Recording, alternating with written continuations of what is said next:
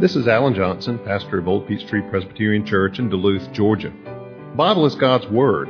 It describes itself as living and active, sharper than any two-edged sword. Therefore, any encounter with the Bible is a momentous thing because it never leaves us unchanged. My prayer for you as you hear this message is that the Holy Spirit will use it in your life to inform your mind, to feed your soul, and to help you grow in your faith in Christ.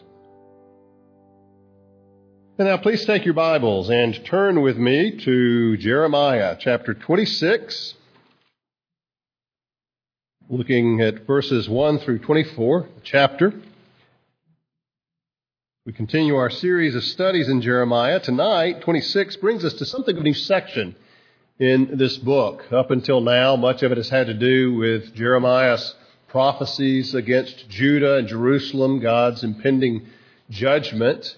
We enter into a section that has more to do with Jeremiah himself, more biographical, especially Jeremiah in competition with the court prophets of Israel, the false prophets who spoke, who contradicted Jeremiah, and the people are faced with a question, who do we listen to Jeremiah or these other prophets? And we'll see some encounters that Jeremiah has, some conflict that arises in that vein. But tonight, we're looking at Jeremiah and something that happened to him. So let's pick up with chapter 26, verse 1. In the beginning of the reign of Jehoiakim, the son of Josiah, king of Judah, and this would have placed these events somewhere around 608, 609 BC, that would be earlier than much of what we've been talking about. This would be earlier than the Babylonian attack on Jerusalem. So we're going back in time just a little bit here. This word came from the Lord. Thus says the Lord, stand in the court of the Lord's house and speak to all the cities of Judah that come to worship in the house of the Lord, all the words that I command you to speak to them. Do not hold back a word. It may be they will listen, and everyone turn from his evil way, that I may relent of the disaster that I intend to do to them because of their evil deeds. You shall say to them, thus says the Lord, if you will not listen to me, to walk in my law that I have set before you, and to listen to the words of my servants, the prophets, whom I send to you urgently, though you have not listened, then I will make this house like Shiloh, and I will make this city a curse for all the nations of the earth. The priests and the prophets and all the people heard Jeremiah speaking these words in the house of the Lord. And when Jeremiah had finished speaking all that the Lord had commanded him to speak to all the people, then the priests and the prophets and all the people laid hold of him, saying, you shall die. Why have you prophesied in the name of the Lord, saying, this house shall be like Shiloh, and this city shall be desolate without inhabitant? And all the people gathered around Jeremiah in the house of the Lord. When the officials of Judah heard these things, they came up from the king's house to the house of the Lord and took their seat in the entry of the new gate of the house of the Lord. Then the priests and the prophets said to the officials and to all the people, this man deserves the sentence of death because he has prophesied against this city, as you have heard with your own ears. Then Jeremiah spoke to all the officials and all the people, saying, the Lord sent me to prophesy against this house and this city, all the words you have heard. Now, therefore, mend your ways and your deeds and obey the voice of the Lord your God, and the Lord will relent of the disaster he has pronounced against you. But as for me, behold, I am in your hands. Do with me as seems good and right to you. Only know for certain that if you put me to death, you will bring innocent blood upon yourselves and upon this city and its inhabitants. For in truth, the Lord sent me to you to speak all these words in your ears. Then the officials and all the people said to the priests and the prophets, this man does not deserve the sentence of death, for he has spoken to us in the name of the Lord our God. And certain of the elders of the land arose and spoke to all the assembled people, saying, Micah of Moresheth prophesied in the days of Hezekiah, king of Judah, and said to all the people of Judah, thus says the Lord of hosts, Zion shall be plowed as a field, Jerusalem shall become a heap of ruins, and the mountain of the house a wooded height. Did Hezekiah, king of Judah, and all Judah put him to death? Did he not fear the Lord and entreat the favor of the Lord? And did not the Lord relent of the disaster he had pronounced against them? But we are about to bring great disaster upon ourselves. There was another man who prophesied in the name of the Lord, Uriah, the son of Shemaiah from Kiriath Jearim. He prophesied against this city and against this land in words like those of Jeremiah. And when King Jehoiakim, with all his warriors and all the officials, heard his words, the king sought to put him to death. When Uriah heard of it, he was afraid and fled and escaped to Egypt. Then King Jehoiakim sent to Egypt certain men, Elnathan the son of Achbor and others with him, and they took Uriah from Egypt and brought him to King Jehoiakim, who struck him down with the sword and dumped his dead body into the burial place of the common people. But the hand of Ahikam the son of Shaphan was with Jeremiah, so that he was not given over to the people to be put to death. Let's pray. Father, we thank you for this portion of your word.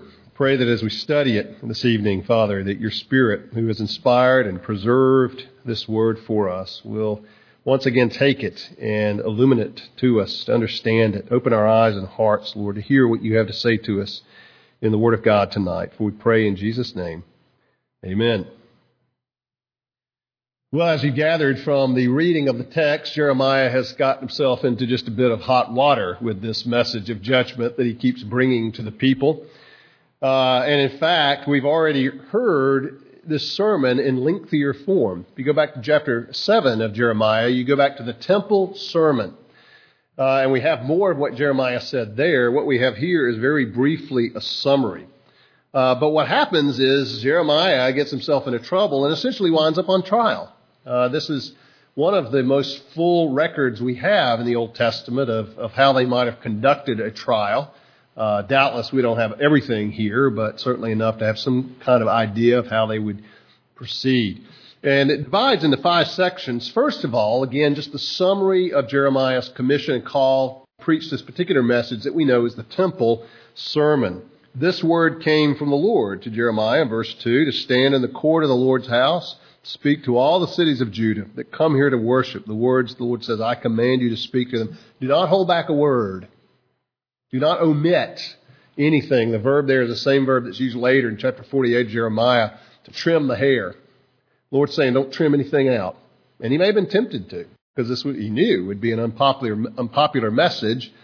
But the messenger of God can't tailor the message to suit his own likings, and Jeremiah knows that. The Lord says, don't omit anything. Don't trim out anything that might be unsavory or difficult, unpopular, or that might bring harm to you. Don't omit a word. Don't hold back a word. It may be they will listen, the Lord basically explaining to Jeremiah. And everyone turn from his evil way, that I may relent of the disaster that I intend to do to them because of their evil deeds. Now, that's just the covenant that God had made with them. Remember, back in Deuteronomy, you serve the Lord, worship Him, obey Him, walk in His grace, blessing. You turn to other gods, you disobey the Lord's words, you go your own way, the curses of the covenant. It's conditional. And that's what the Lord is saying here. Preach this to them. Maybe they will relent. Maybe then I can relent from the disaster that I have threatened upon them. You shall say to them, verse 4, if you will not listen, do all these things, then I will make you like Shiloh. I will make this city a curse.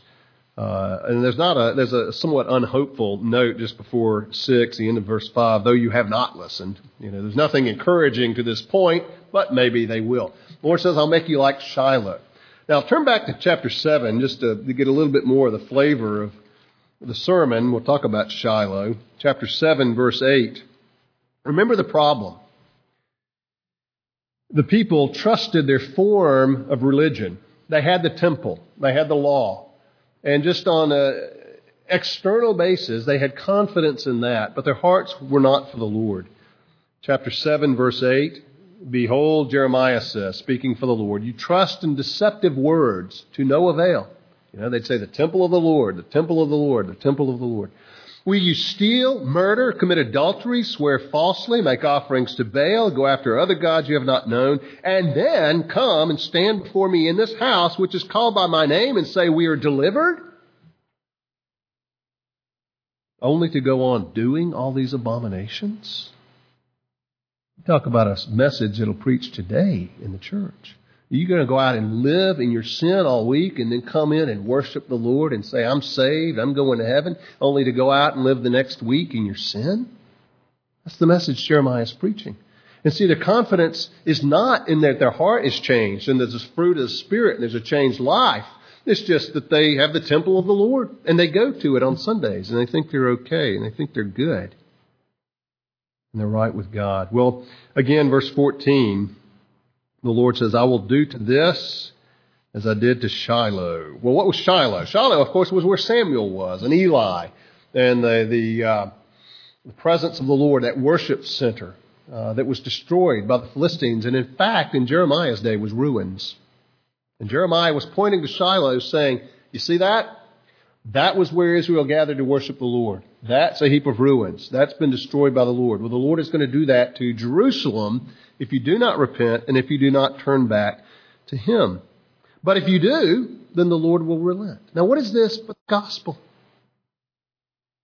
Now, Christ was yet to come. But Jeremiah here speaks of certainly the judgment of God for their sins, but also the mercy of God if they will repent and if they will pursue and seek the Lord. Jeremiah's message was really nothing other than the gospel that we preach today, although with the clarity of the new covenant that Jesus has come, and it's Jesus who has atoned for our sins. Well, that's the first section, verses 1 through 6. We come then into the second section, and that is the opposition that arises as a result of Jeremiah's faithfulness, not to omit a word, to preach the message the Lord gave him. And we see this in verses 7 through 9. Priests and the prophets, the religious establishment in Jerusalem, heard Jeremiah speaking these words in the house of the Lord, in that very place that he was saying would be destroyed. Verse 8, when Jeremiah had finished speaking all the Lord had commanded him to speak to all the people, apparently they very patiently let him go on and let him, giving him lots of rope there. But when he had finished, their fury was released. Then the priests and the prophets and all the people laid hold of him, saying, you shall die. Why have you prophesied in the name of the Lord, saying, this house shall be like Shiloh, this city desolate without inhabitant? You see, their irritation arose on two fronts. One, he was preaching something that they saw as impossible, that the Lord would bring destruction to his own temple, to his own city. They saw that as being impossible, and therefore Jeremiah is a false prophet because he's prophesying that which could possibly happen. It was inconceivable in their minds that this could happen. Second, he's doing so invoking the name of the Lord.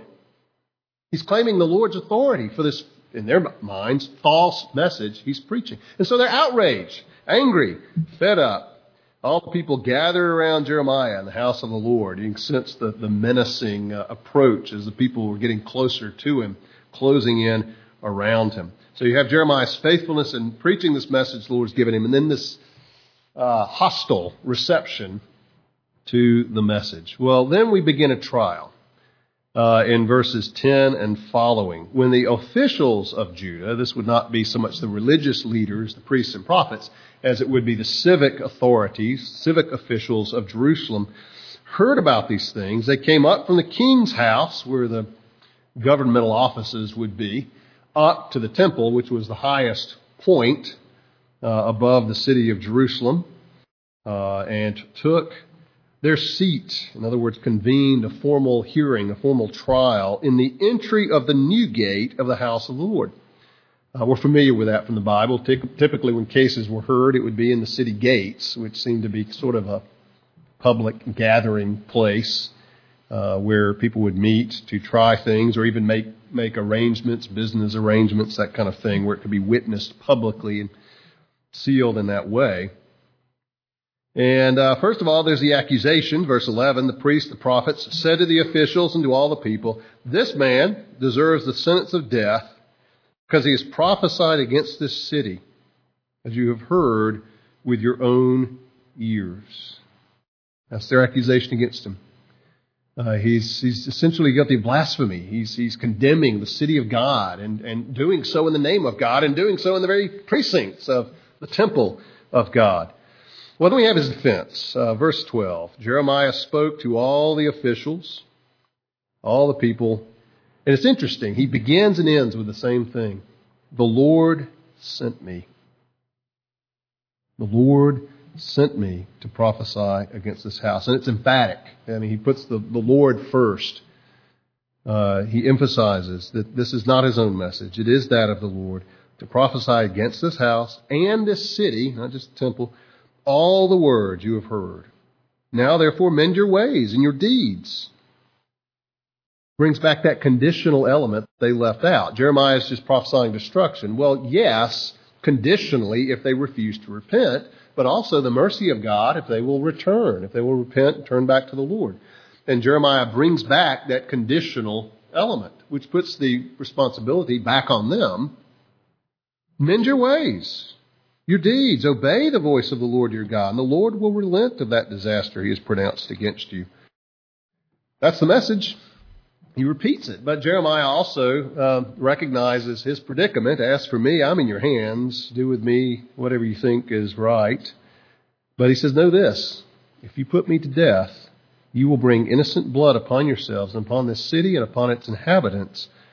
Because in truth, not making this up, the Lord sent me to you to speak all these words in your ears. Jeremiah basically says three things. One, he speaks with the authority of the Lord. Two, he is in their hands. He's at their disposal. But also three, if they do choose to put him to death, he's innocent. And they are guilty of innocent blood. That's the trial. And then his defense, the accusation, his defense, and the third part of the trial, which is the verdict that the officials give. And as dark sometimes as Jeremiah has been, the book of Jeremiah has been, it's a rather bright spot here. Jeremiah is acquitted on all counts. That's a good thing. The verdict is given in verse 16. The officials and all the people said to the priests and the prophets who brought the accusation, this man does not deserve the sentence of death. The expression the sentence of death seems to be a technical term referring to a capital crime or death penalty. He doesn't deserve the sentence of death. Their verdict is he's not guilty. And they give their rationale, the grounds, why he is not guilty. In the first place, verse 16, he's spoken to us in the name of the Lord our God. Now, they don't comment on his message. They simply acknowledge that as a prophet, this is the kind of thing prophets do. He spoke to us in the name of the Lord. That's what Jeremiah does. We know that. That's what prophets do. They don't render a decision on whether his message is good or not, or whether his message is more accurate or superior than that of other prophets who are named here. They simply say that as a prophet, he has the right to speak what he believes the Lord has placed on his heart to say. So they protect, if not the validity of his message, at least his freedom of speech. So he's a spokesman for God. Second ground that they have here for their decision is an interesting one. History. The example of Micah, a precedent here. Micah of Moresheth, yes, the same Micah of the book, Micah, the minor prophet that we have in the Bible. Look at verse 17. Certain of the elders of the land arose and spoke to all the assembled people, saying, Micah of Moresheth prophesied in the days of Hezekiah, king of Judah. Said to all the people of Judah, thus says the Lord of hosts, Zion shall be like a plowed field. Jerusalem will become a heap of ruins. The mountain of the house, a wooded height. A message of what? Judgment. Destruction.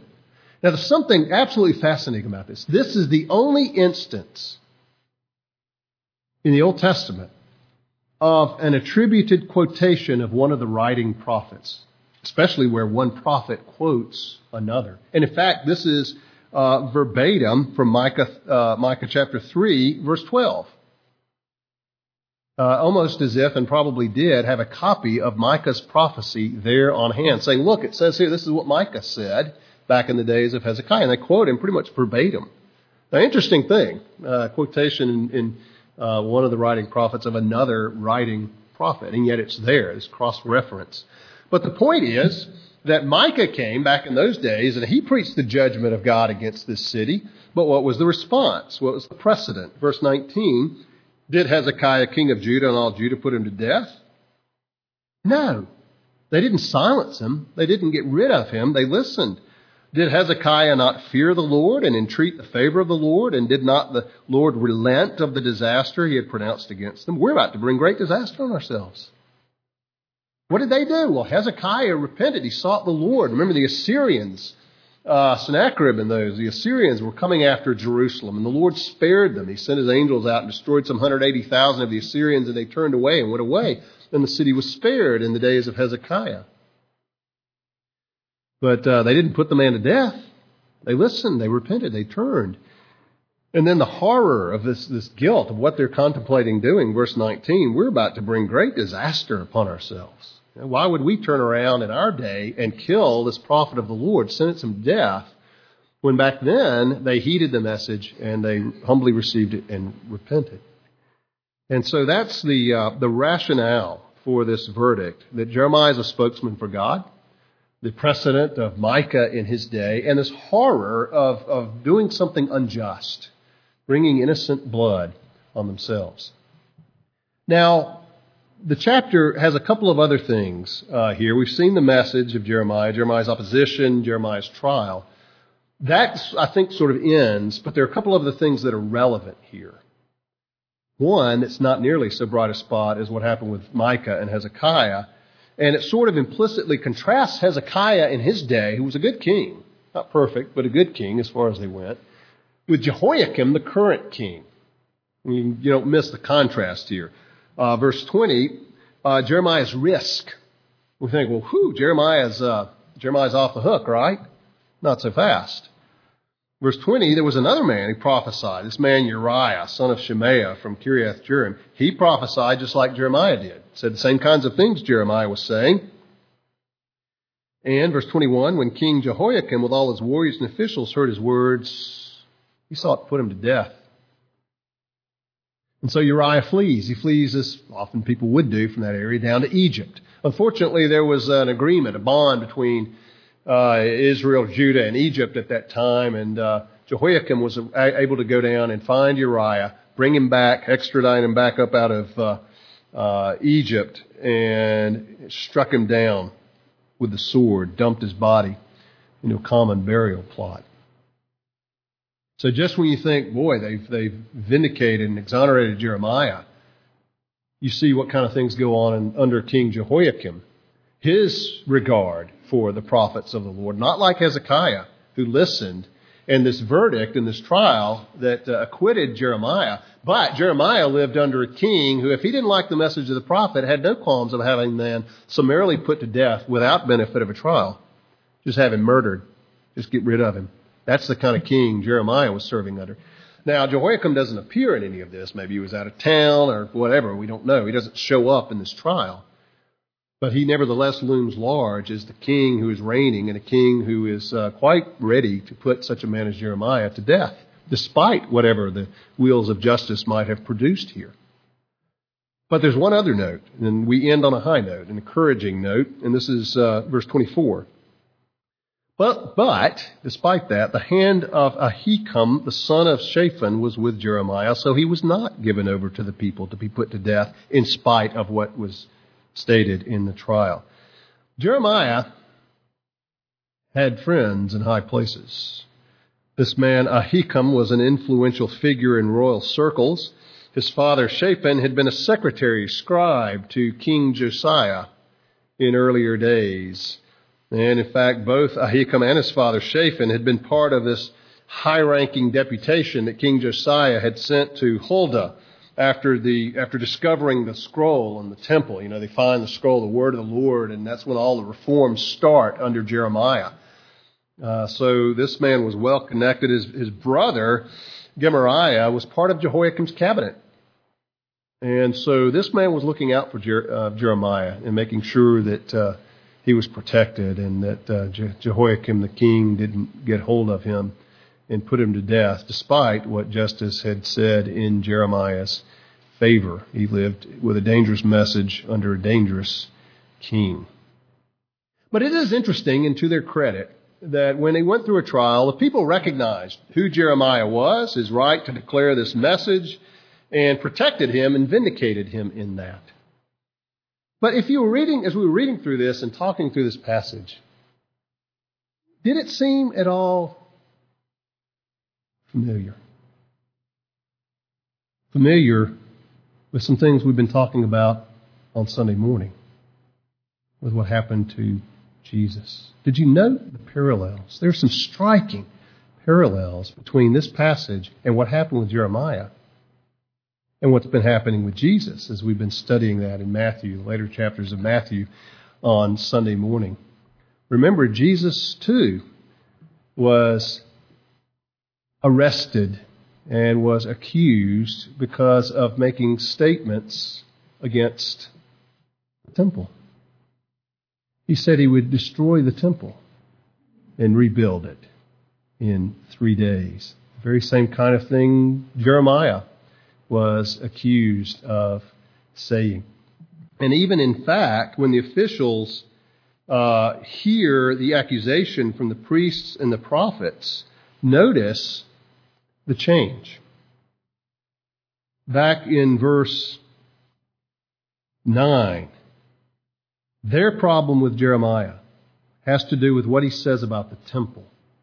Why have you prophesied in the name of the Lord, saying, this house shall be like Shiloh, this house and this city shall be desolate without inhabitant? But notice what they say to the city officials in verse 11. This man deserves the sentence of death because he's prophesied against this city. They make no mention of the temple because they don't want this to just be a religious matter.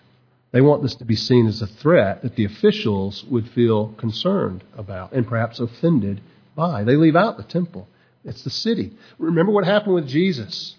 They bring in witnesses who finally were able to say, this man said he'll destroy the temple and rebuild it in 3 days, which of course was not what Jesus said. Jesus said, destroy this temple, my body is what he's talking about. I'll raise it up in 3 days. But they garble that. But then before Caiaphas, Jesus acknowledges that he is the Messiah, and Caiaphas tears his robe and says, we've heard blasphemy. This man has blasphemed. He claims to be the Messiah. Of course he can't be the Messiah. But what happens when this goes over to Pilate, the Roman governor, who wouldn't be interested in Jewish religious squabbles? This man claims to be a king. This man's a threat to Rome. This man could lead a revolt. Now, yes, the Messiah was a king, but it meant much more than that. And they knew that. But they also knew that the element of kingship tied up with the Messiah's role is what would get the ear, the interest of the Roman governor. He claims to be a king. Similar tactic when they come to the officials. He's threatening our city, not the temple, the city. Similar kind of thing. And then notice what happens when Jeremiah points out to them, if you do this, you will bring innocent blood upon yourselves. And notice what they say. We are about to bring great disaster upon ourselves. They are horrified at the thought of committing this injustice. And they're horrified at the thought of putting to death an innocent man and being guilty of innocent blood. Remember what happened with Jesus. Pilate says, why? To the crowd. What evil has this man done? Why does this man deserve to die? What evil has he done? And what do the people say? His blood be on us and on our children. Do you see how evil, how heinous those actions were against Jesus? Especially when you compare them even to Jerusalem in Jeremiah's day. Wicked and perverse as it was, disobedient to the covenant as they were, at least they said, no, we don't want to be guilty of innocent blood. But the Jews with Jesus said, his blood be on us. Let his blood be on us and on our children. And they didn't shrink back from that. And the mob took Jesus. And there was no one there to protect him. His own had deserted and fled. And they executed Jesus unjustly. But you see, Jesus, when he was on the cross, appealed his case to the Father. Into your hands I commit my spirit. And the Lord, on that appeal, overturned that unjust verdict and raised his Son back from the dead on the third day. And because the Lord acquitted Jesus, because the Lord vindicated him, as Peter preached to the crowds, you thought he was worthy of death, but God raised him up from the dead. Because the Lord acquitted him and raised him up, because all charges against him now are gone. You and I are redeemed. You and I in Christ have been acquitted of all charges in the Lord Jesus Christ.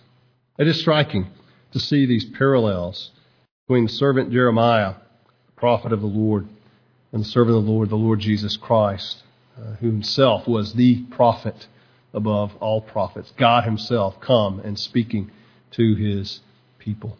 But we recognize that even in the injustice of Jesus' death, even where Jesus was not spared as Jeremiah was, the Lord's purposes were being worked out, that ultimately it was Jesus himself who was in charge and went through with that unjust death, later to be acquitted for your salvation and for mine.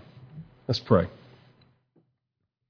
Father, we thank you for this word. Thank you for Jeremiah and his faithfulness, even under duress, to speak the word, the message that you gave to him, regardless of what that might cost him. Father, we pray that we would be receptive to your word as we read it, as we hear it taught, as we hear it preached, to recognize, Father, that we do not sit in judgment of it, to accept what we will and reject what we don't like, but that it sits in judgment of us. Give us receptive hearts to hear your word. And Lord Jesus, we thank you that where Jeremiah was spared, you were not. Thank you, Lord, for dying, not for yourself or any sin you've committed, but for us and for our sins. And Father, we thank you for raising Jesus up, the sin bearer, to prove his innocence, to prove your acceptance of his sacrificial death. Prove, Lord, that just as you raised him up, you will one day raise us up in him. And because he lives, we live now, and we will live forever. We thank you for him, and we pray in his name. Amen.